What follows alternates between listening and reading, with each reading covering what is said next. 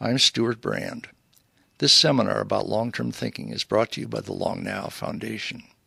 If you would like to see high-quality videos of the talks in the series, including this one, they are available online for Long Now members at longnow.org. Good evening. I'm Stuart Brand from the Long Now Foundation. I'm wearing a jacket.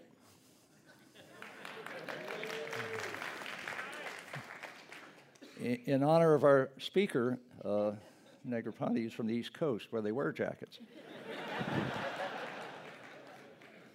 And when I arrived a little late, he was here. He had no jacket. He had left his jacket in the green room in honor of the West Coast, which doesn't wear jackets. So we'll both wear jackets tonight. The peculiar thing about Negroponte, well, one of the peculiar things about Negroponte is that he's total East Coast guy, right down to his toenails. And unlike every other East Coast person, understands the West Coast very well, and probably better than we do. And that's why I wound up working at the Media Lab back in 1987, having seen him at the West Coast in the 1984 first TED conference in Monterey. And if there's a real dynamic East Coast, West Coast that is fruitful instead of the usual argument junk, it's because Nicholas has been that kind of amphibian, among many other kinds of amphibian. He's comfortable with government, he's comfortable with corporations, he's comfortable in the ivory tower, and I think he'll be comfortable up here talking about I'm not sure what, Nicholas Negroponte. I don't consider myself East Coast. I actually don't consider myself anything. I grew up without feeling an ounce of nationalism because I went in different parts of the world. And I actually grew up without thinking that I belonged to a country. And I have 3 passports, and I just have never thought of nationalism as something, or parts of countries. And it may show itself in sort of some of my remarks. Stuart asked me to talk about the very long term, and don't know if I can quite do 10,000 years, Stuart, but I'll try and go beyond some of the things I've been doing recently.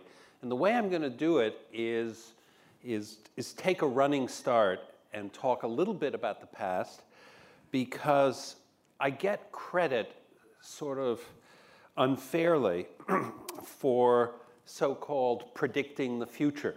And I didn't really predict the future. I extrapolated from what we were doing in the lab, and extrapolation's a lot easier. So when somebody had to read and collect and so on and predict, that's a very different art form, and it's a very different phenomenon. So I got the, sorry, I've got to point this. I've got the pleasure of extrapolating. And so being digital was actually a bit old-fashioned. Some of the people who read it in '95 said, come on, there's nothing new in here. It's what we're already doing. And when I looked back and when I thought forward and listened to Stuart, I tried to find the one thing that sort of characterized everything I'd done and sort of the things I think about, and it really turned out to be this difference between bits and atoms. And I might not have called it that 30, 40 years ago, but it really was about the difference. And most people don't realize that the word bits is very new. It's actually 1948. The word didn't exist before. And it was the concatenation of binary and digit. People didn't really, it wasn't used in the language. And it's not, as I say, particularly old. So when we started at the Media Lab and before the Media Lab to articulate it and to think about it more clearly, I think you will find at the end some pretty startling results when you don't think not just of atoms, but your atoms aren't in your thinking about things. And so I will try to work up to that. I thought I would go back to my very beginning to take a running start from that far back.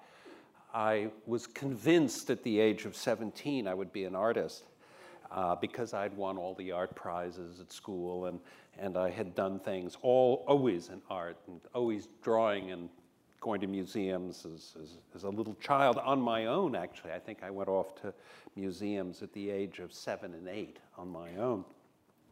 But I made a mistake in the sense that I did very well in math too, and got an 800 in my math, whatever it was called, SAT, or the achievements, and went to the headmaster. I was always very ballsy about things like that. I went to the headmaster of the school and I said, you know, I got 800 in my math and I love art, and so obviously I should go into architecture because it's where the two meet. And this headmaster of this private school in Connecticut was very smart, and he said something to me that was extraordinary. He said, you know, I like gray suits and I like pinstripe suits, but I hate gray pinstripe suits.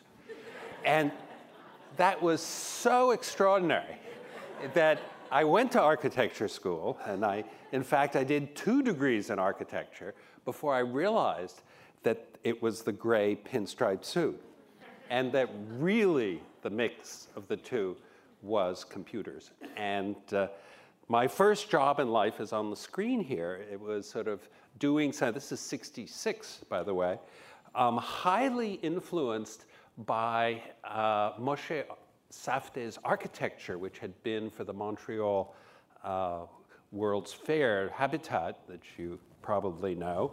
And by the way, just out of pure chance, he's my neighbor now and perhaps my dearest friend. So sort of life comes back in these funny circles. But this was, you know, multi-million-dollar computer driving this display in a room bigger than this theater that sort of run all this stuff. But it was my first, you know, effort in it. I didn't really think of, you know, the fact that humans can't experience bits and that you have to display them. But these were my training wheels, and literally running around in the computer room, loading a tape, running back. They actually let me use it alone, this giant machine, which is a little bit like being in a machine shop alone. You shouldn't be allowed to do that. But it was probably dangerous. But I remember, because I had whatever, 45 minutes or an hour a day of this thing to myself. And so you really ran to get the stuff physically loaded onto things to get the most use out of it.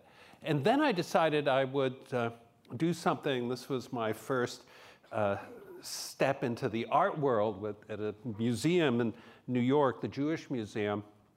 And my so-called piece was, again, habitat influence. These little blocks were being manipulated by a robot. And the theory, God, this was a weak and silly theory, but the theory was that the gerbils would move the blocks with intention. And that what the robot would do is redo the blocks, so you would see this evolving architecture. Extraordinarily silly, but it really was fun. And we anticipated all sorts of problems, but the one I didn't think of was when this mechanical arm came down on a block and there was a gerbil sitting on top. I don't know if you've had gerbils, but when you squeeze them, it goes awfully far. And it didn't kill any gerbils, but you really get a lot of gerbil on each side and almost nothing in between. So we had animal complaints. This was one of our very early projects, and you'll see why I'm trying to take a running start from the past, because this is, this is 72 or something, 71 or somewhere, 71, 73, and it was a pressure sensitive, not just touch sensitive, but pressure sensitive, because your finger, when it touched the screen, there's enough friction that you could introduce forces laterally, so that this person is touching the screen, and the length of the arrow is how hard he's pushing in that direction. It was, I believe, if it wasn't, it was very close to the world's first touch-sensitive display, and people thought that was stupid. They wrote stories about how touch was stupid. And I had these wonderful liners about how fingers are so wonderful you don't have to pick them up. And that was one of my sentences at the time. And I thought, really cool stuff. People said, no, you would dirty the display. And I said, no, you would be, if the display was dirty, you'd be cleaning it. If it was clean, you'd be dirtying it, so there'd be a steady state depending on your finger. We did it early. Again, I still didn't think of turning of bits into atoms, but this was now mid-70s. The idea of that you know where things are spatially, and did a lot of early work that I don't want to dwell on, except I found, thinking about this picture of the calculator, again, people wrote things about, only at MIT would there be the arrogance to display a calculator on this, $1 million system, and it'd be on the screen and you'd touch it and so on. How stupid that was. Well, I guess in one context it was stupid.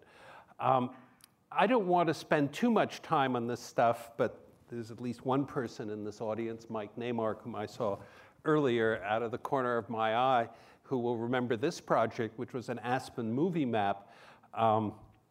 It almost won the Proxmire Award. Are there people in this room that remember the Golden Fleece Award? God, I wanted to win it so badly and never won it. I was nominated 2 or 3 times, apparently. But this was one that almost made it. It almost won the Proxmire Golden Fleece Award because it was using military money to document the streets in all directions. And I thought this was cute. Somebody sent me those pictures. That is 78, our car, and that's the Google one that does it today. I haven't asked Google for royalties, but it goes way back. And then to start having displays and gestures, and this was kind of the beginning of the Media Lab. Now, in parallel with that, and this leads into a story that I think you'll find, if you don't know about it, rather compelling. In 1982, Seymour Papert and I started an experiment that was funded by OPEC at the time. That started as OPEC funding. You may remember there was a man named Sheikh Yamani. He was the bad guy, but he funded us to work in Paris at something that started and then collapsed soon after. But we did get a start in the use of computers in the developing countries for learning. And Seymour, whom I had known already for about 14 years, wrote a lot of very important papers, and I know there are people in this room who knew him. No, I should say knew him because he's alive but not alive, but he does communicate with some people. At any rate, Seymour wrote a paper which was the introduction to Warren McCulloch's book called "You Can't Think About Thinking Unless You Think About Thinking About Something." Now, if that's not a brilliant title, and he was that kind of person. Now, what Seymour taught me very early on, long before the Paris experiment, was the fact that computer programming was a way to think about thinking, and that debugging programs was pretty close approximation to learning about learning. And whether that goes, a lot further is not 100% clear because constructionism has fallen off the table. It has truly really succumbed to instructionism, where all of these MOOCs and Khan Academy and all of that, the MOOCs are okay, but it's the Khan Academy stuff. Saul is a wonderful person, but it's the most misguided stuff I've seen in a long time, and it's sucking the air out of the room, which is also a rather interesting phenomenon. Winding up a little bit, by chance, I was able, many years later, almost 20 years later, to do some of this work in Cambodia.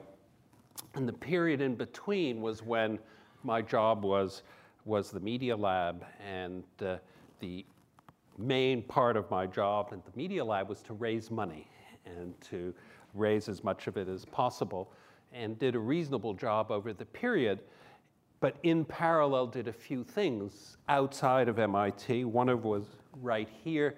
I don't know if Louis and his kids are in the audience, but starting Wired magazine with them was one of the highlights of my life.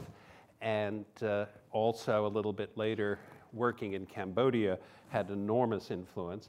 And what happened with the Cambodian stuff after doing the Media Lab, I sort of said to myself, it's my turn.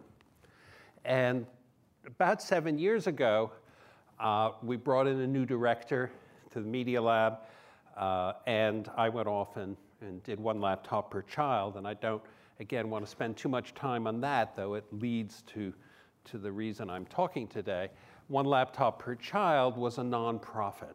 And that is very, very important because there's such an important difference between a market and a mission. And when people talk about investing in something that's going to be profit-making but do good in some way, that's fine, but be a nonprofit. It's a much clearer phenomenon, and it lets you have partners. I'm not trying to show a picture of myself with Kofi Annan, but as much as you can have a partner like that. You can have the UN as a partner. And he turns out, Mary Lou Jepson's in the audience, she will remember this because she was there. She was probably shouldn't have cut you out of the photograph. You were probably the next seat over to the right or left. This was I think I have a picture of yes, I do. This very silly laptop design, but it was very photogenic and it cast all the right metaphors. Now, you don't want to put a crank on the side of a laptop, and Mary Lou can explain to you why. But what was interesting is that when Kofi Annan is on stage, it fills the room with cameras. And I wouldn't be saying this if it wasn't the truth, because I have somebody in the room that was there. But one of the camera people or reporters in the audience yelled out, "Kofi Annan and Nicholas Negroponte, crank your laptops." So we close the laptops, and then we start cranking. And the handle falls off in his hand. These are engineering models. And the handle falls off, and he doesn't blink. He continues moving his hand as if it hadn't fallen off, and holding it with this little silly yellow thing standing in midair. And I don't think anybody knew.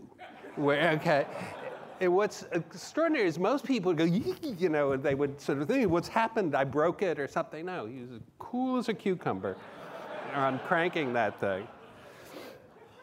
So that's you all know this thing, and there it is, some of the pictures. Well, this project got a disproportionate amount of bad press, but about 2 years ago, a very dear friend of mine took the piece that was more sort of laptop-oriented and has been running it. And I asked myself a very specific question, which I'll get to and then get to some of the points quicker. What happens when there are no schools? And the reason that's interesting, at least was interesting to me and still is, but 2 years ago I latched onto it, was that the official number today is 61 million. Children don't go to first grade, basically. And first of all, it's a very interesting, because where does that number come from? Because if a child is 6 and doesn't go to first grade, next year that child is 7. You still count the child, and now there's a new child come into the system. So the child is now 7 who's been counted last year and this year, and then that child becomes 8. Do you still count the child? And so depending where you draw the line, you can get, if you drew the line at 25, you'd get really high numbers. So you back off, and I can find a a grade level where you would come out at 60 or 61, but I think I think the numbers are higher. So let me use, since I love round numbers, let me use 100 million. There are 100 million kids who don't go to school. Most of them don't go to school because there isn't one, not because they're truants or the parents have forced them to work in the field. It's because there really isn't a school, and that means walking distance. That means at least a school you can get to. So if there's a school 10 miles away for primary school, that doesn't help you. And so when we asked that question, we were already working on tablets. We decided, could we run an experiment? And the experiment is really very simple. The experiment is the question, can a child learn to read on his or her own? And it's this reason the question was so simple to frame is that there's this cusp where you learn to read and then you read to learn.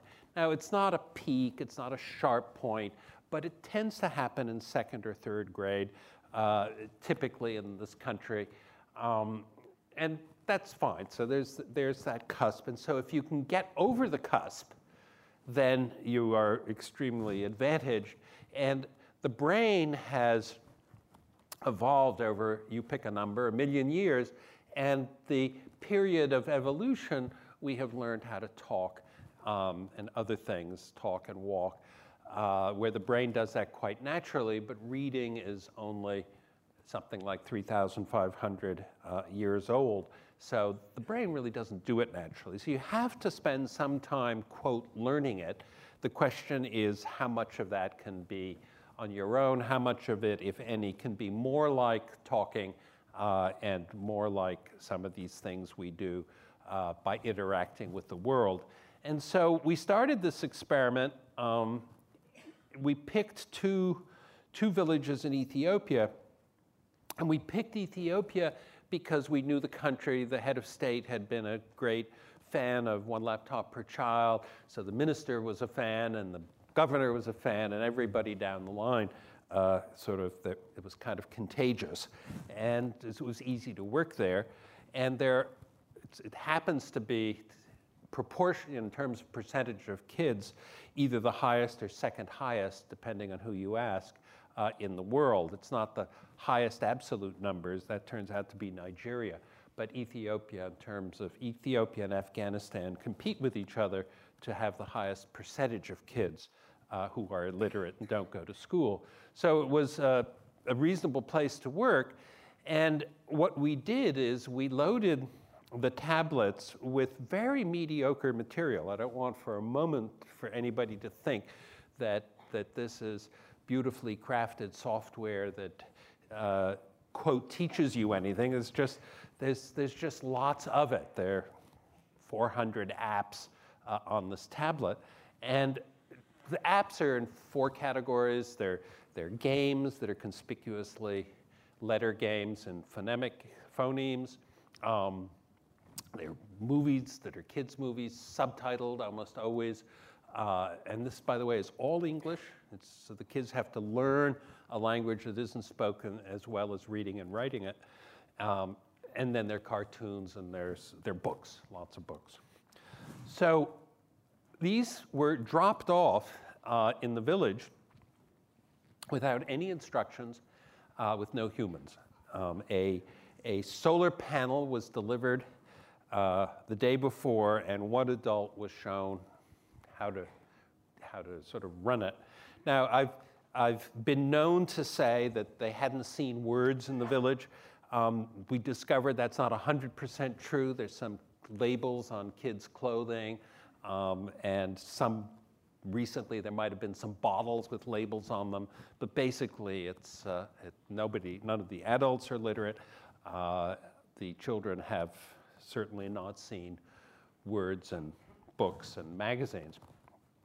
So we dropped these off, and the tablets are hot in the sense that they record everything the kids do, and once a week, the locals who are working with us go into the village and swap SIM cards, basically, put in a new SIM card and take out the old one, because the old one has been recording every touch, photographing, listening, recording, all of it, IRB approved and cleared.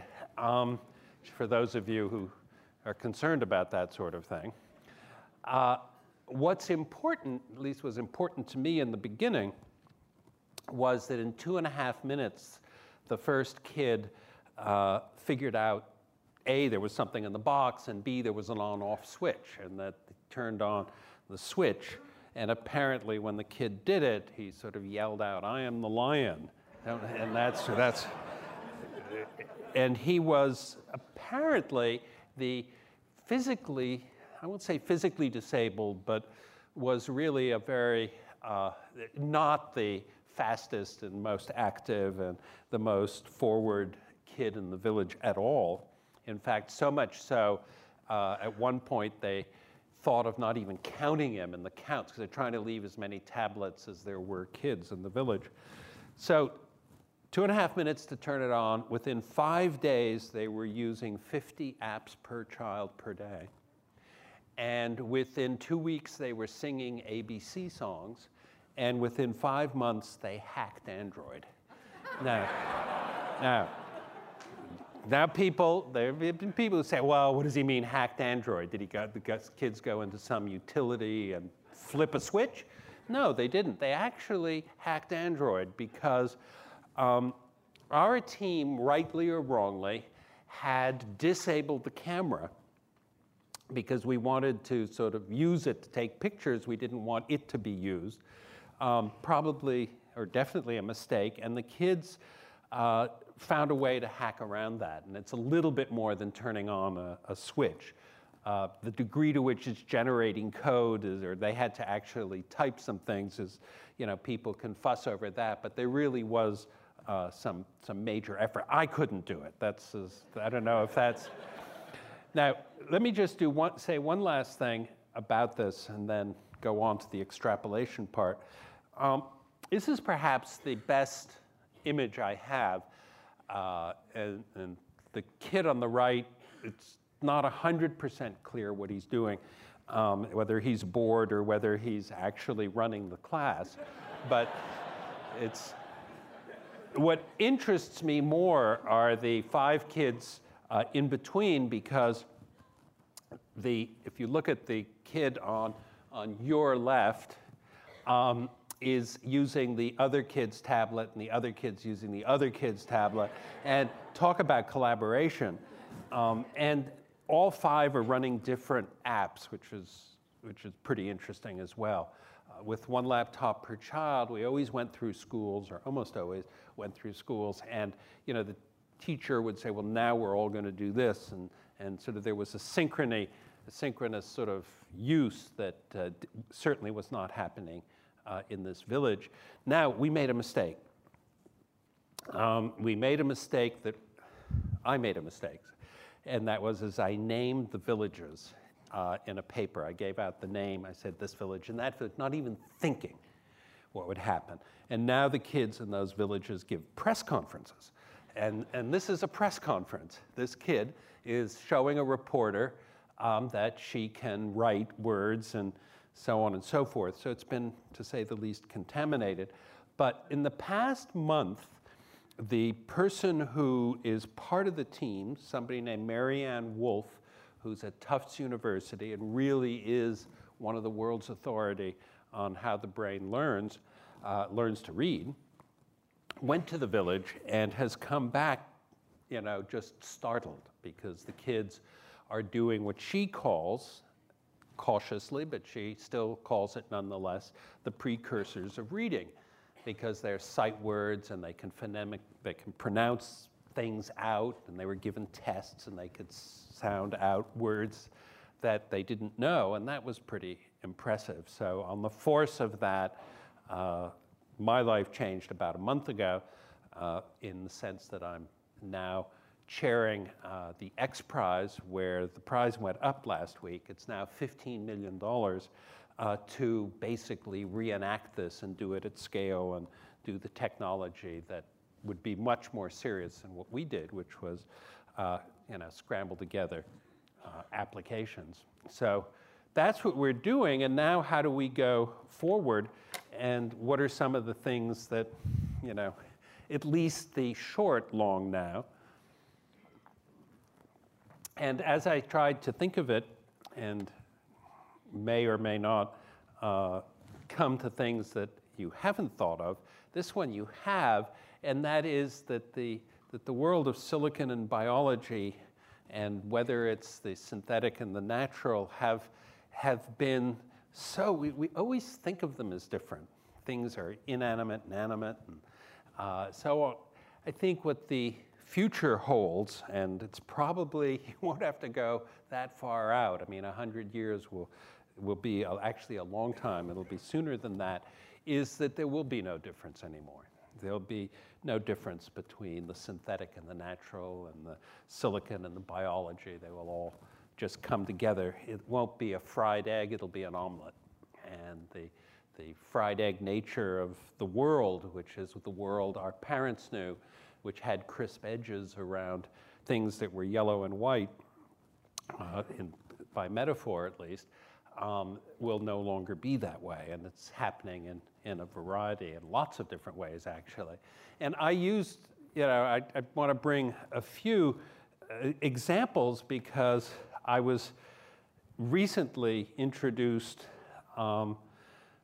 to a couple of concepts that blew me away. I had not thought of the fact that, this is an existing company called, by the way, it's called Modern Meadow. I think it's Modern Meadow or Modern Meadows. And they actually are printing meat. And they're printing the tissue so that you really basically walk off with a hamburger or a steak. And I thought, wow, that's pretty interesting. If you can print meat, you can print creatures.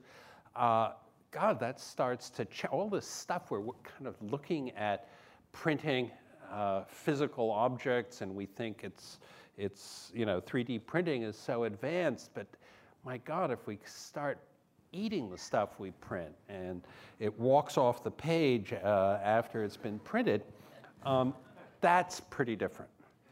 And the meat one was so convincing because it uses only 1% of the water and 0.5% of the land, and to make it, which is kind of nice, but also you don't have to print the parts that you're not going to eat. You only have to print, the fillet, if that's what you're interested in. You don't need to print the hooves and the ears, and some people like pig ears, and maybe you make glue out of other things, but now you can just print the pieces you want. And I thought that's pretty incredible. And I started to think about those things and thought, wow, this is really a new bits and atoms story. This isn't transmitting a 3D object and making it. It's starting to transmit things that I thought of as natural or coming from the environment. So that I think, tiptoes onto the world of, a very seriously different world of the future. I see what I've done. This thing is covered up. So I then said, and this is where I'm getting close to the punchline, is what does Adam's thinking, lead you to? Now, newspapers, that's obvious, but most people don't pay attention to the fact that newspaper has the word paper in it. And there are only apparently 2 languages that do that. Now, if somebody can think of others, that'd be great, but the English and apparently Chinese does it too, uses the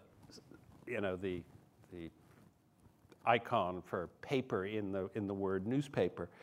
So that's easy. Telecom pricing is less obvious, but it took me a little bit of time to figure out that the energy required to move something is such that if it's heavier and you're going a longer distance, you're going to charge more. Okay, that's simple. And so if you're going to mail a feather, or you're, a long distance, or carry an anvil a short distance, it might cost the same.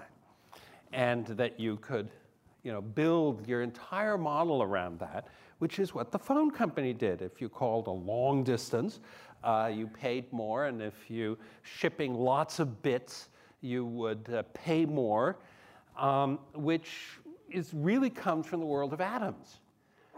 And it turns out that the number of bits that you transmit is almost inconsequential to the meaning or the time you spend with it.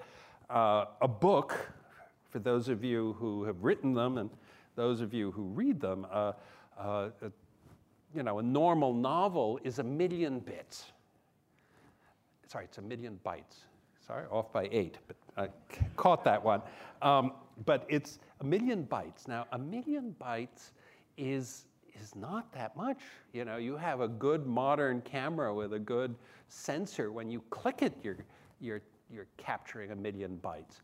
So, in video, if it's high resolution and you're trying, it's enormous, the number of bits. And one of the things about the internet, and the people who were thinking about it early on, and you had told them that Netflix is going to be 35% of the internet bandwidth in this year 2013 on Sunday afternoons, they would have laughed. But that's actually what it is. And it's because it uses so many bits, and it's very, very bit hungry. So telecom pricing sort of came from the world of atoms, and in some sense the world of wealth does too. People acquire things, they're kind of physical. There's a lot of atoms thinking. Yes, there's wealth and intellectual wealth and all sorts of other forms, but it is very, very rooted in atoms, especially some of the basic things like drinking water and clothes and a roof over your head. So that's the sort of some of the obvious ones. Sort of the less obvious ones are the ones that I think are the ones that maybe will be in conversation when Stuart and I talk or in questions you ask. But I think the one that is the serious one, going back to my very first comment, is countries. Countries come from the world of atoms. And I think that nationalism is the biggest disease on the planet. And what do countries come from? Well, they come from something that you can actually walk around the edge.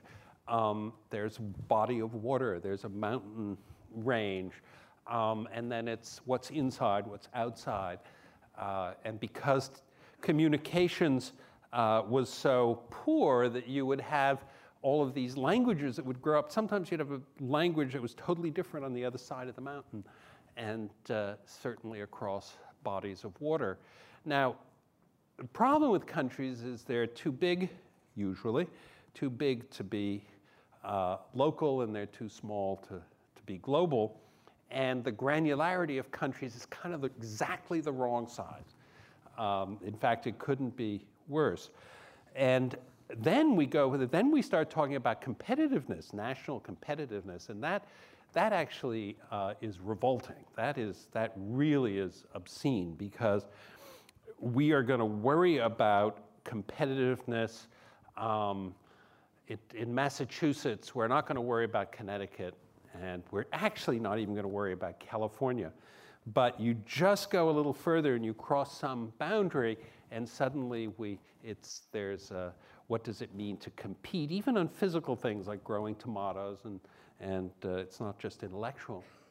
So I think that probably the least obvious example of what comes from the world of atoms is countries. And I don't know how to get rid of them, because the global organization, and I've got to be a little careful here, but the United Nations, the World Bank, organizations like that are near useless, partly because of their own operations, but something like the World Bank is based on countries. countries are donors and recipients and that make requests. And again, it's all, if you build a road in Africa that goes from north to south through 9 countries, you're dealing with 9 different divisions in the bank or in the United Nations. There's no concept of really road or concept of education. And languages fall out of that. Languages, people are constantly saying to me, well, how can you give an X prize to learn how to read and write English around the world? Well, the answer is real simple, and it's not the new colonialism. The answer is it's the new globalism, and that any head of state whom you ask will ask that their kids learn English at least as a second language, and in quite a few countries it's the first language even though it's not spoken in the villages. You go to a country like Sierra Leone and the kids in first grade learn how to read and write English even though it's not spoken in the village. And so this is not something that I invented or that it's happening just because of the tablet experiment. It's something that is, in fact, happening. Now, project out. If it's 10,000 years, it's easy.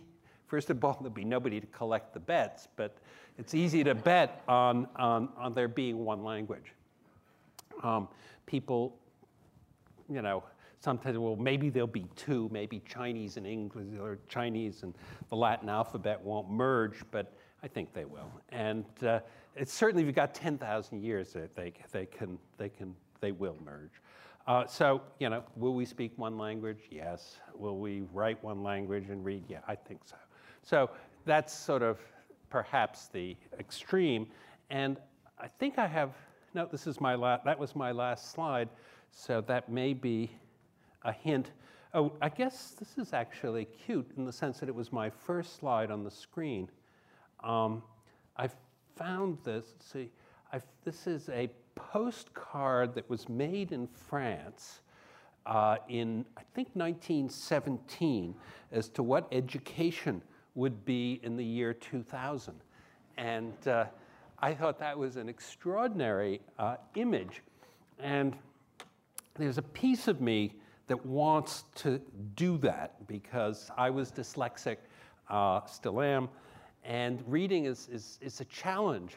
But then my wife, who founded and runs the Boston Book Festival, see, clearly I'm compensating, she gets the New York Review of Books. And I don't know how many of you look at that regularly or once in a blue moon. The books that are advertised have these they all have extraordinary covers. Cover design in the book world has skyrocketed. Books really have, in general, very, very nice covers. And so I look at the books in the New York Review of Books that are advertised on the various pages, the various presses, and I'm just awestruck by how good they are, but of course, in the process, I read the title, and I say, wow, I'd like to read that book. And I look at them, and I say, boy, in one issue, there are about 500 books that I would love to read, or maybe not that many, maybe it's 200, but it's a lot of books, and you know, maybe this is the way to do it, is to sort of get it out. So I think, Stuart, we're on, if wherever you're sitting. Yeah. I don't know if I came in on time or off time, but if it's too short, we'll make up for it in questions. Thank you very much.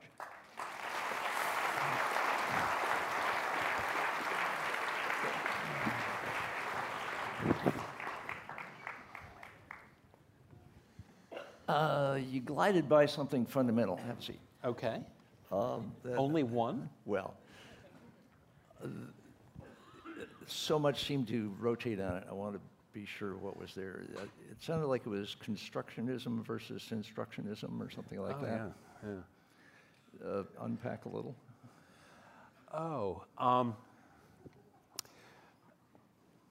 Any learning by discovery fits constructionism, but the more pure people would argue that it includes making. You can't just discover without making something. Mm-hmm. So that world is maybe simply stated as the learning by doing.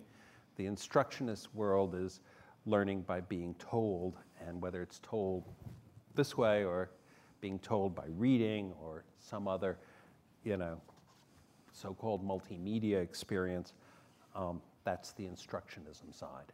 And I'm always fascinated by the fact that knowing and learning are kind of confused, and that because our system tests you on what you know, not on your ability to learn, it's flawed. It's a faulty system. Can you test for ability to learn or for acquired ability to learn? I think the test for the ability to learn is generally considered the ability to be a creative mind and a creative, to look at problems differently, to basically see things, Marvin would always say this, from more than one point of view. And that's, a very good test. Rote learning, and I'm being very sort of simplistic here, is the easiest, and I think it's pretty deadly. There are actually people who think that the Chinese and the Koreans have a better education system. And it's mind-boggling. It's just stunning. Who has a better education system from your standpoint? The well-known one, the country that gets credit all the time, is Finland. And Scandinavian countries in general get a pretty good. But the problem with education in this country is in some sense separate from the institution of schools. It's a lot of other things that are happening, and the fact that it's age segregated, that it's run on real estate taxes by and large, and this test stuff, teaching to tests. My God, we pay teachers in accordance to test results. You would pay them in accordance with what? How would you know the right thing is happening? I certainly wouldn't do it by test scores. What you do with one laptops is basically you track, you watch their little fingers at work. Yeah.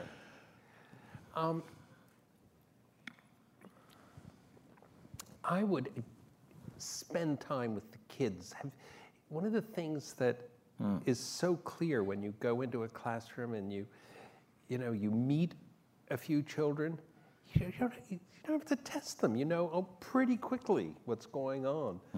And I was fascinated in there are about 3 million, a little less than 3 million laptops out there now, our laptops. And one of the most surprising results is how much teachers like them. And everybody thought teachers would hate them, and teachers often don't like them until they get them. I remember when that happened with pocket calculators back when. Remember those days? Yes. Mustn't let the pocket calculator in the math class. It's cheating. And it was considered cheating. Yeah, and then the teachers discovered actually it made math easy instead of impossible. And enjoyable instead of a big pain. So Alexander Rose has a version of, Kevin says there's 7 versions to this question. Khan Academy is misguided. Can you elaborate on a more useful way to do online education? Well, Khan Academy's problem is the age group. And even Khan Academy skews upward and thinks in terms of middle school and high school. And arguably, the instructionist approach makes more and more sense as you get older and older. You could argue that's where it is. It's not in the first 5 or 6 years of school. We all remember great teachers in our lives, great teachers when we were young, but they were great not because they knew a subject. You didn't like your history teacher because he or she knew history. They knew you, and they got you excited, and they got the class excited, and it wasn't about the transmission of a body of knowledge you need to test.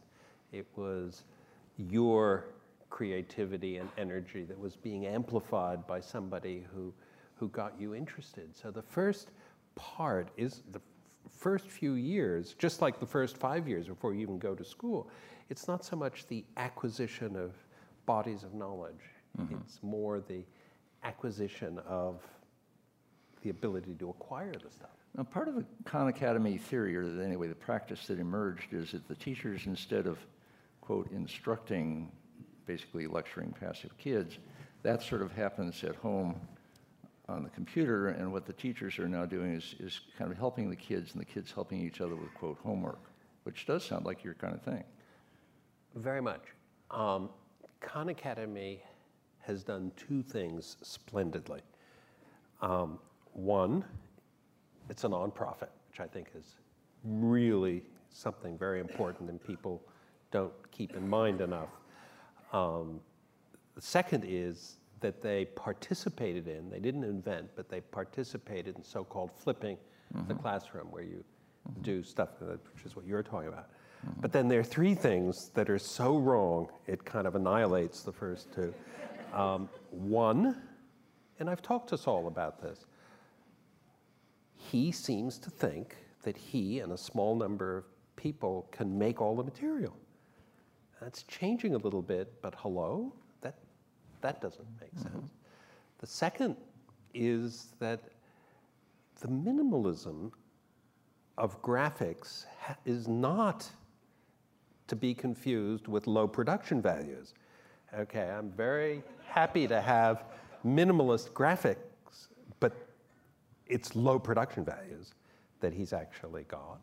And the third thing, and this, I don't know why we're ranting on Saul, but the third thing, which is the worst, is there's this belief you can become a quick study and read a book on Chile after the Allende government and then do a program on it, or a program on communism. He happens to know about algebra, so that worked. Okay, and then, you know, Bill Gates and others picked up on it, but, you know, then doing something on a subject, it's not that it's hard versus soft, it's a subject that, you know, there are people who've spent their lives maybe not studying Chile after the Allende government, but studying communism or a subject like that. And it's not something you can become a quick study and do an hour. So those three things seem so flagrantly wrong that I'm surprised that it's gotten the traction, but it has, obviously, because flipping the classroom is a very good idea. Plus, he's a splendid person, which is also important. You've said a couple times now, with kind of a vehemence, that nonprofits are amazing and wonderful, and you put it sort of markets versus mission. Say a little more. Is MIT a nonprofit? I forget. Yes, of course. Okay, well. Yes. And yeah. And all of its money comes from That's interesting. businesses. And MIT, I mean, you know, Stanford and East Coast, West Coast. Frederick Terman learned at MIT how to hook companies to a university and forget the ivory tower and bring in the money and then put out the Hewlett-Packards, and Silicon Valley was invented basically at MIT and then came through Stanford. So that nonprofit works best when it's really pretty well funded by for-profits, it seems like. But it sounds like Yeah. Yeah. I mean, you're picking one that happens to, you know, you even had to ask if it was a nonprofit. So that, well, I remember it's a corporation. It makes a big deal about that. Yeah.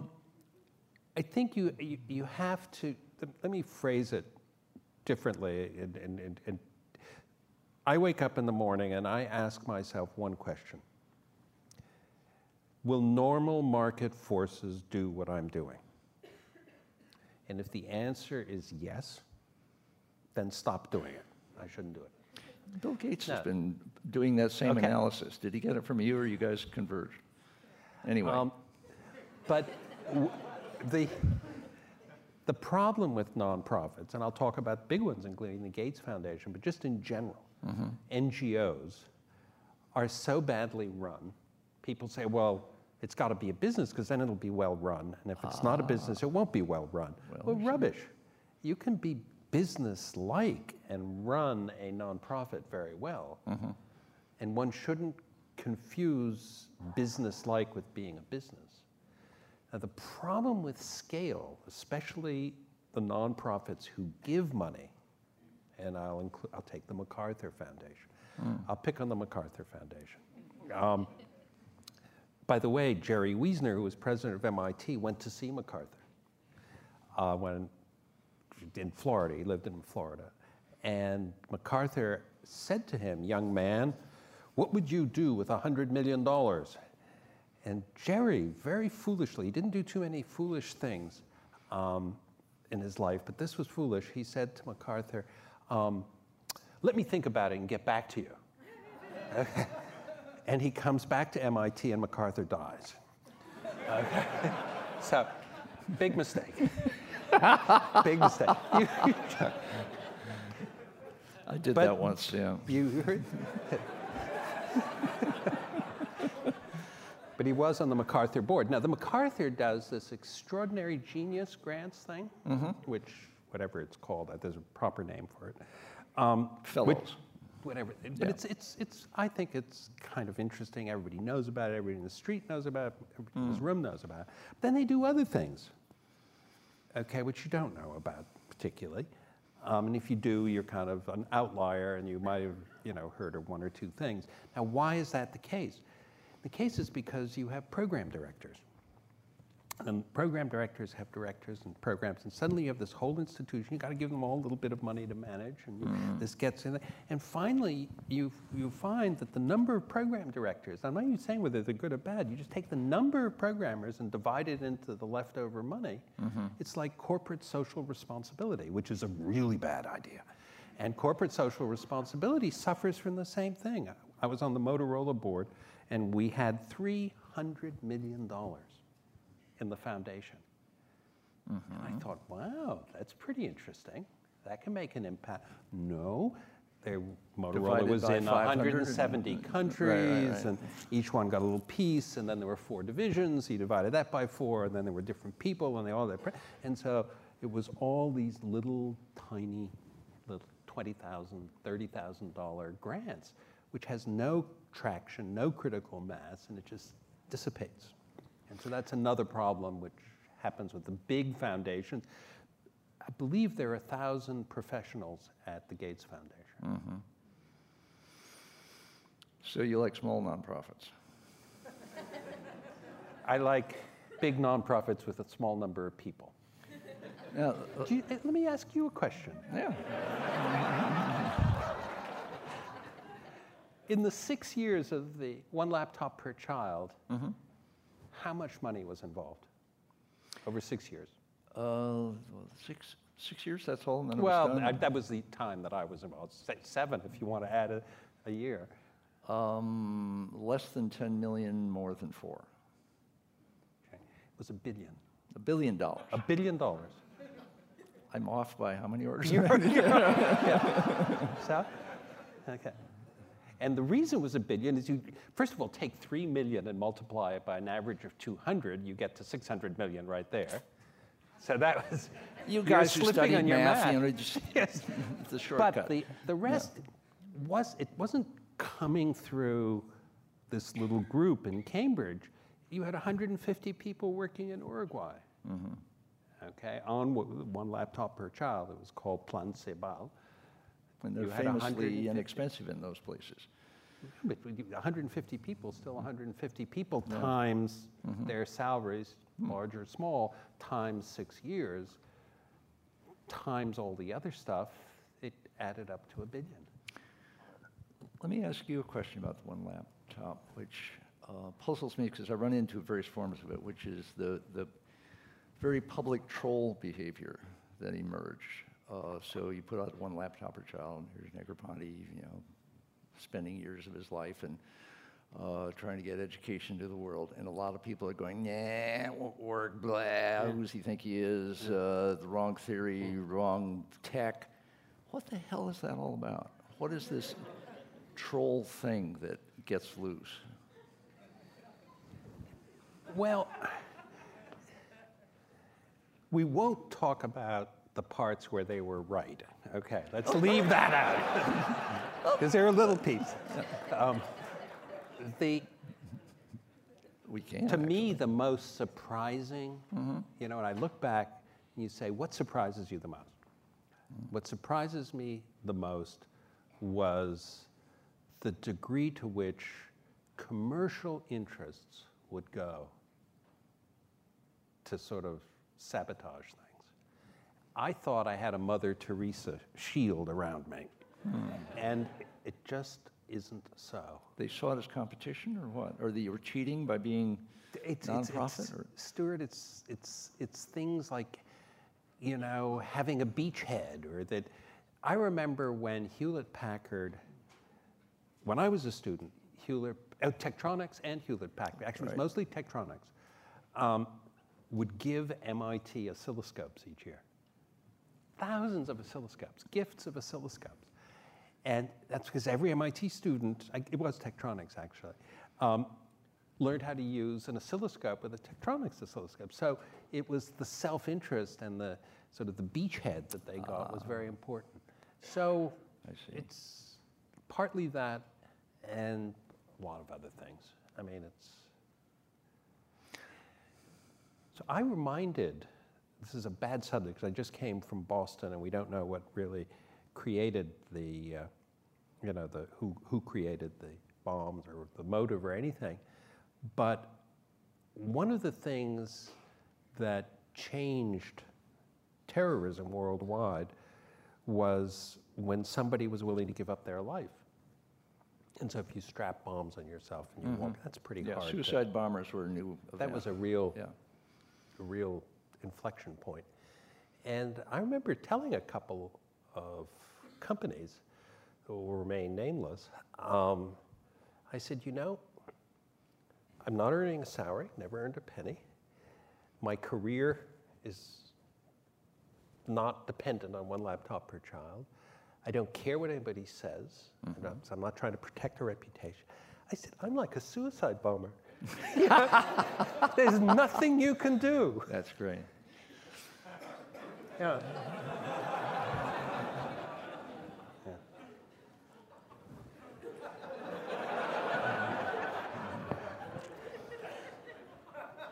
And they inspire each other, don't they? There's a lot of copycat suicide bombers out there. Kevin Kelly asks a question. In the new globalization, new globalism, will diversity increase or will what? Diversity. Diversity. Increase or will it converge as language and currency will? I think this is sort of a granularity question. You're saying that nations are wrong size. They're too small to be global and too big to be local. So as some of this stuff goes global, does that mean a whole lot of other stuff goes local? I guess, let me talk about diversity because one of my favorite examples, and even if you don't, you eliminate racial diversity and you just look at the UK, at England, and it's a country that has this enormous respect, not just tolerance, but respect for idiosyncrasies. Have you ever met a non-idiosyncratic Englishman or Englishwoman? No, right. The diversity is wall to wall, pretty much. Yeah, but I mean, the diversity in attitudes and so on is kind of pretty high. Even if you look at different parts of the world, I don't think diversity is going to go down in the local sense. I think it'll go up, not down. Now, maybe you'd be better placed to answer this. Maybe genetically we will evolve into a single race and intermarriage and the genes, you know, it happens. Modern meadow is going to take us the opposite way. We'll be printing all kinds of one-horned, one-eyed, flying purple people eaters. And marrying them.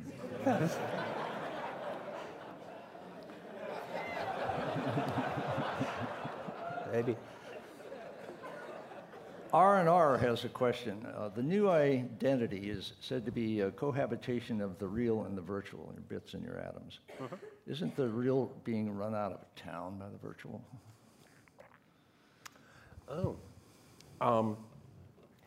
Well, the real isn't being run out of town because that's all you can interact with. You can't it's got to, the virtual has to be transformed into something you can see, touch, eat, whatever. So at least the real has the interface meeting.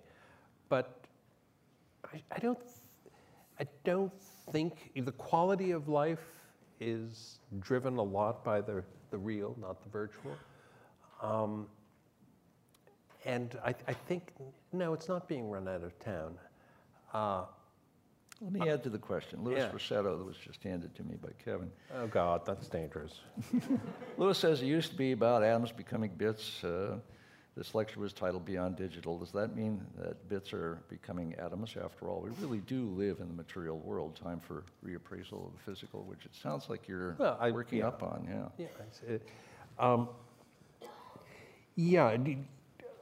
I had to, it's one of these things where Stuart asks you to speak and then says, what are you going to talk about? And I don't know, and give it a title. And I thought Beyond Digital was actually pretty good. And then I said, Jesus, how am I going to live up to that?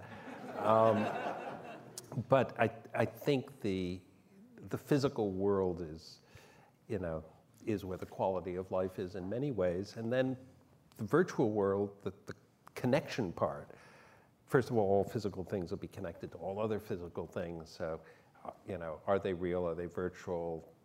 How much of the behavior of the thing comes from its connectivity? How much is happening in the thing? How much? Those boundaries will start to disappear. But I find, for instance, the connectedness of people rather thrilling. The idea of alone together. Sherry Turkle's beautiful title. I mean, the title is fantastic, and I hope it gets used in the language. But I don't buy into that. I think the being connected is quite extraordinary, and I've found occasion where in the middle of a dinner I actually did send a message or receive a message, and so yes, the caricature of 4 young kids sitting at a table all doing SMS with people not at the table is a caricature, but those of you who remember laser printers when they were first introduced, God, the stuff that came out of those was complete crap. People changed fonts and had big ones and shadow ones and depths and things, and it was a disaster area. It set I remember you and Alan Kay marveling, oh my God, the world is learning about kerning. A good thing to learn about, but stick to one font, and preferably without serifs. Well, by now you probably have a theory of how long it takes to go through that period of junk with the new medium. It's not clear how long it takes because there's always people that have to go back through it again, and it's not just that society learns. You find everybody that gets a really large palette of anything is going to start using it at first. It's a little bit like the first time you have a video camera. You're going to keep panning and zooming this thing, and then as you kind of get used to it, you'll sort of realize that it's a medium where you don't just want to keep panning and zooming and changing, that you can use it much more astutely. I remember when one of the MIT students sort of lashed a television camera onto his body and went around living that way, and we all thought that was pretty grotesque. And yet here it comes, that's seemingly the way we'll all be with our glass or whatever. But and you always want the people who are the precursors of it to do that kind of stuff. And if you know anybody doing that kind of stuff, send them to the Media Lab. That's where they should be. We'd really like to be the place where that happens. Now, then whether it rolls out in the same way, look how long it took for it to come to things like the Google glasses and so on. It's taken, you know, a long time, but. How's Media Lab doing this many years later? Look, the Media Lab did the most incredible piece of work it's done, at least in a decade, and that is to hire Joey Ito. Right. Okay, that was With no academic credentials worth mentioning, right? I mean, well, the fact that he was Timothy Leary's godson, we left off. Okay. I didn't know that You part. didn't know that piece? No. But he, for those of you who don't know him, at the time, he's 44 years old and Japanese. He's 44 years old and he's a dropout. And I have gone back to the lab, whatever that means. Neither I nor MIT completely know. But one of the things is that I'm involved with hiring new faculty, and I've interviewed lots of faculty candidates. And almost everyone has said that they're interested in the faculty position because of Joey Ito. And if we had the courage in our academic institution to hire a dropout, that was the place they wanted to be. And I thought that's just splendid. Okay, courage and everything. How's it playing out? What's actually happening in the lab that Joey's enabled? What's happening is a real shift away from objects to networks. It's happening. It's a real shift into sort of he's much more bottoms up. I was much more top down. Maybe that goes with the suit. You know, he's really much more listening. I think this is an error. He listens to the students. That's not, we don't completely agree on that. But yeah, why would you ever listen to the students? You know, they're only there for 3 or 4 years, so they, by definition, have a very small view. But the place is different. It's changing. It's changing very, very quickly. I remember there were going to be imitation media labs all over the place. Has that worked out? There will never be an imitation. And I'll tell you why. It's not arrogance. And again, it was very much luck. If you look at the constituent parts, what made up the Media Lab in the beginning? I happened to be the academic head at the time of film department, photography, graphic design, computer animation, and even graduate music. Okay. So those were sort of already part of the band that was going to be put together. And then I went to the then provost and said, because Seymour Papert was in the DSRE Division of Study and Research and Education. And I went to the provost and I said, you know, I'd like to include Seymour Papert. And he said, bless your heart.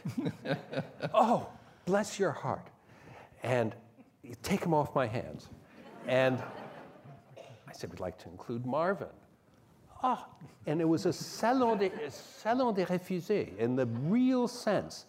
And the MIT did not have an art school, did not have an ed school, did not have a journalism school, did not have, you go down the list. And then every other potential place where it could have existed had some of those parts. So if you tried to do it someplace else, tried to do it at, I don't know, invent Berkeley. I believe there's a journalism school, and you try to do it at USC, and there's a film school, and you try and do it at Harvard, and there's the Carpenter Center, and there's the ed school, and then you try. So the piece that was so magical is that it was frictionless, absolutely frictionless. Nobody.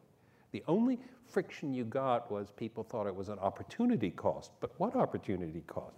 We had sort of basically gathered together the refuse and put ourselves in a building. And so arguably the cost of the building could have been put for something else. But that's bloody expensive building. You know, at the time, it wasn't so expensive.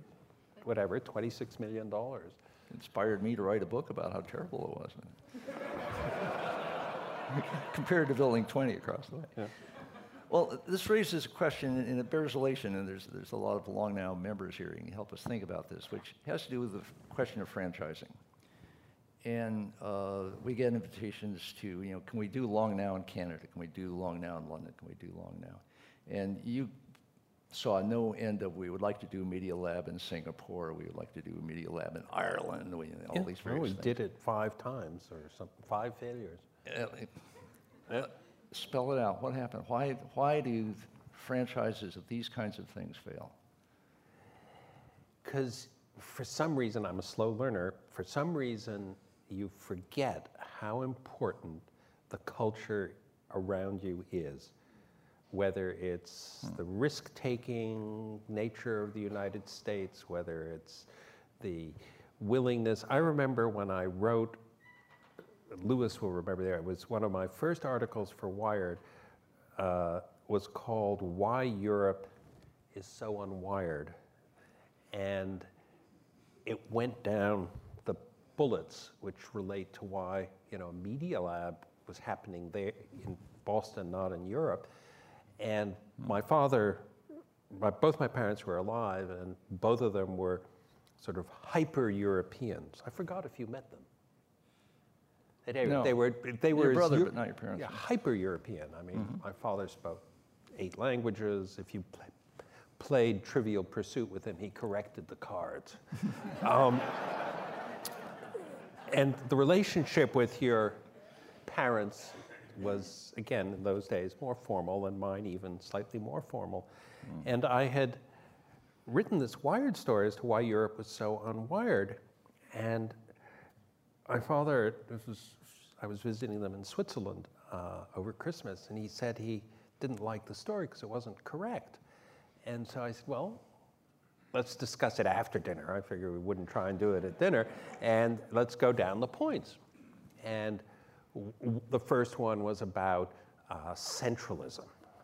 And he said, oh, we're really decentralists, and you don't argue with your father. So I go to the next point.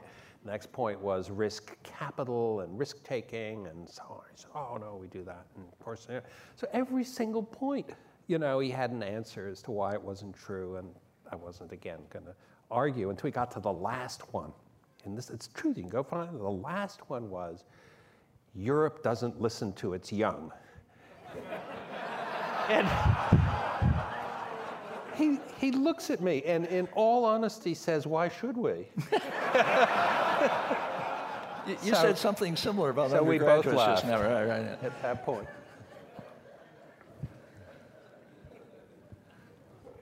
There's a lot of people who try to imitate or have a sort of localized Wikipedia, and they all fail.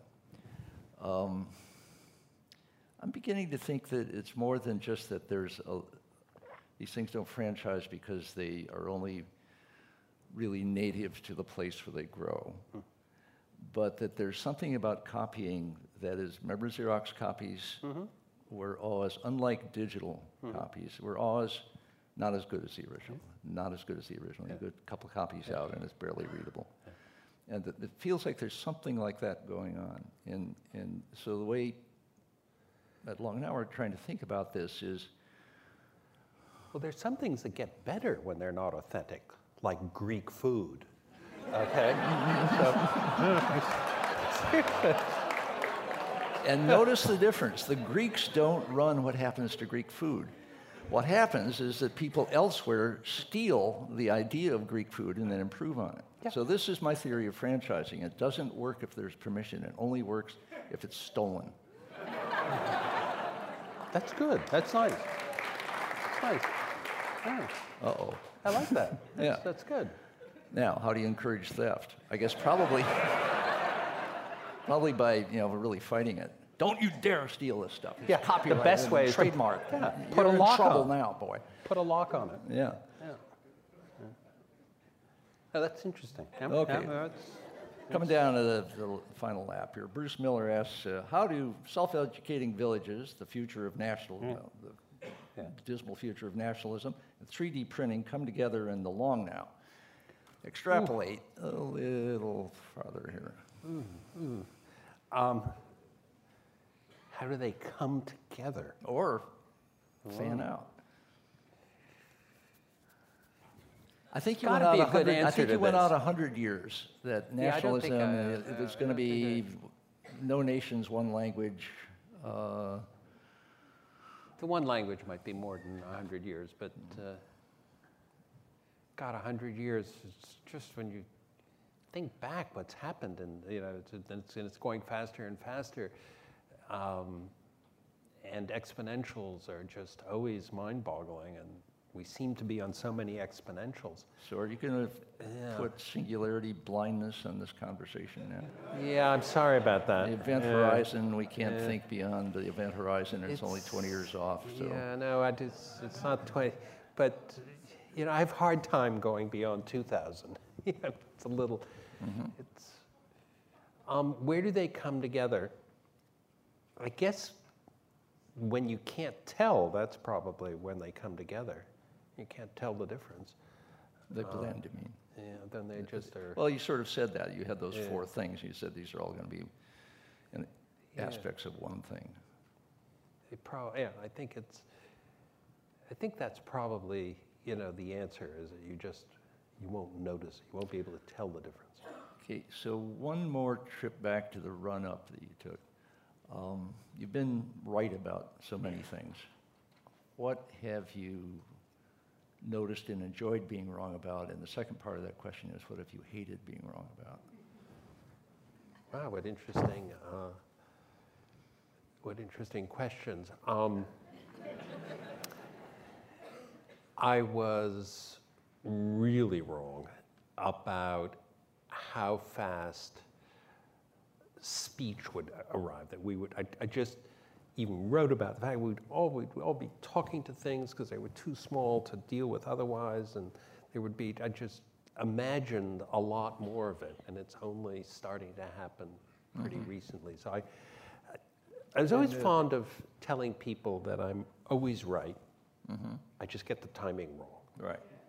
Yeah, I got the timing so wrong in that case that I might as well have been wrong. Well, this is the Sappho's mistaking a clear view for a short distance. Yeah. What am I annoyed about being wrong? That's interesting. I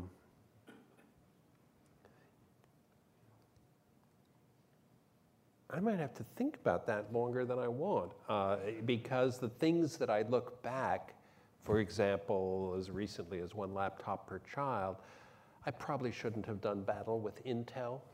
And I look back at that and think that that was probably a mistake. And it annoys me because I remember the actual evening that it happened, and I was so pissed off, and you shouldn't be pissed off. So that's annoyed me, sort of a little bit. Was that something that? But that's not a prediction. Wasted That's time not a fighting big thing. rather than just going around, or what? It's because you do something because you think it's a principle, and you're not. You realize that the gratification you get in being principled actually screws a lot of other people, and that's probably the most frustrating kind of thing. So this must be a downside to the nonprofit mission-oriented. Yeah, it certainly could be a downside, and again, the mission versus market is you could use them either way. It could be a downside, bigger downside to a business. I mean, I've seen a lot of people who have screwed up their own businesses by being stubborn or, And then they go away. The seeming advantage of nonprofits versus businesses, and I'm nonprofit most of my life, and Ryan is mostly business, and this is a conversation in the family. But a business goes out of business when it screws up or is unlucky. A nonprofit has a harder time knowing when things aren't going right because it's all song and dance anyway. And you can just keep playing your music and nobody's dancing, but it doesn't matter. Well, Is there? I guess it doesn't matter. They a- don't do any harm. Well, let me invert it and talk a little bit about profits and profit making, startups in particular. Because Joey Ito and I argue a little bit about that, and I say, all these startups are sucking the people out of big thinking.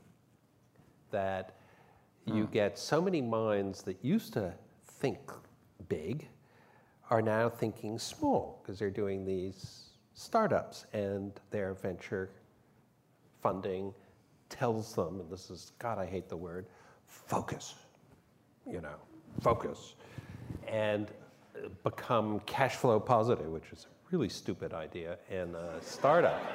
It's truly stupid. If you have a startup, you don't want to be cash flow positive. You want to come to a precipice and get more, build up the value and keep the risk high. So I was just at dinner with this Modern Meadows guy. Which one? It was I forget his name now, I'm blocking right, his name, but the young man who's the CEO of it. And Vinod Kushla was sitting beside him, and I was sitting beside Vinod. Interesting. And Vinod was giving him advice on how to start Modern Meadows. And I listened to Vinod, all the thing, very carefully listened, and I finally said, Vinod, every single thing you have just told him is the exact opposite of what I would have told him. Good. Okay, exact opposite. Examples? Examples. Do leather before meat. Right. Become cash flow positive. Get rid of your risk. So on. Say, huh? Why would you do that? Don't screw around with leather. Do meat, and do meat fast, and feed the world, and keep the risk high, and get as much money in as fast as possible. In other words, and I'm not saying my advice was the exact opposite. And I don't know. Maybe I think that the startup mentality, and there's some extraordinary exceptions. A startup, which I think is a big exception, is Kickstarter. I thought, wow, that's actually a big idea, and was done rather well in the startup mode. Sort of a meta startup.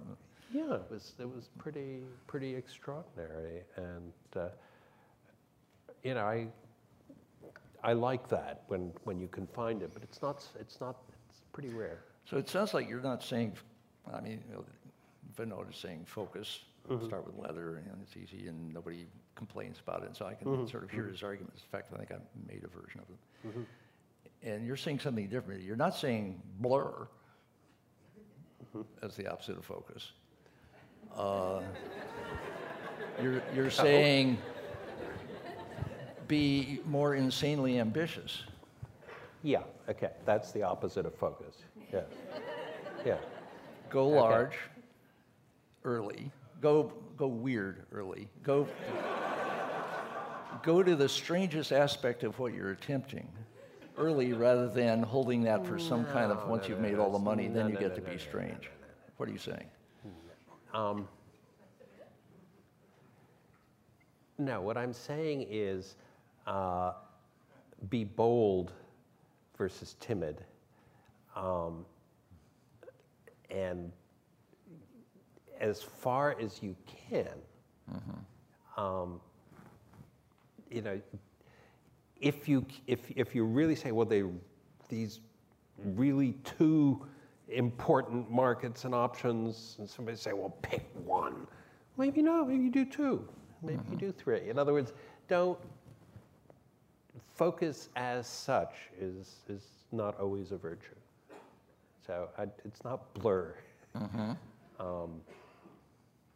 It's more about boldness and famously, startups and VCs and all that, long now, short now, they drive for a very short now. Get big fast, niche in the market.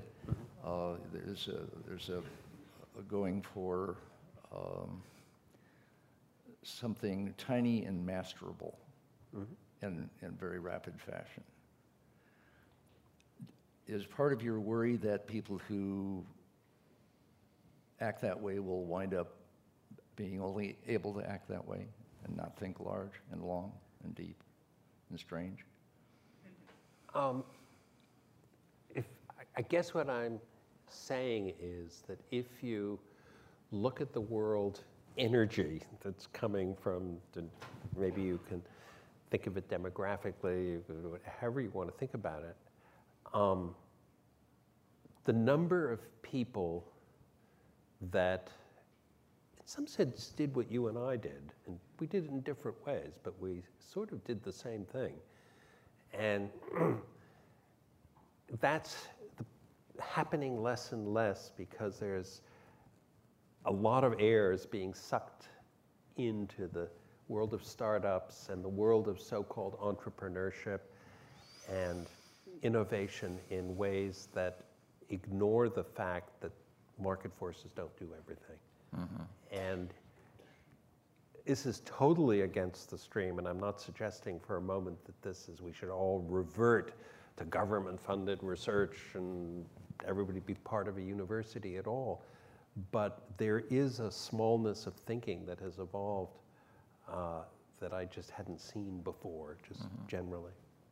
Well, the thing that impresses me about Google is that it is, grad school at Stanford writ large, and that they still work that way and live that way, and it is absolutely a university byproduct. It's extraordinary, but first of all, it's a wild exception, and it's got two people who are deep down techies, and it's kept its character because of that. I don't see Facebook doing that.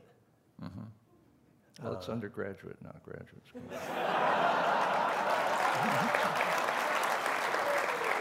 That's pretty good. That's a good line. Thank you for coming. This seminar about long-term thinking was brought to you by the Long Now Foundation. Thanks to Fora TV, you can see high-quality videos of the talks online by joining Long Now as a member at longnow.org. Thank you for listening. I'm Stuart Brand.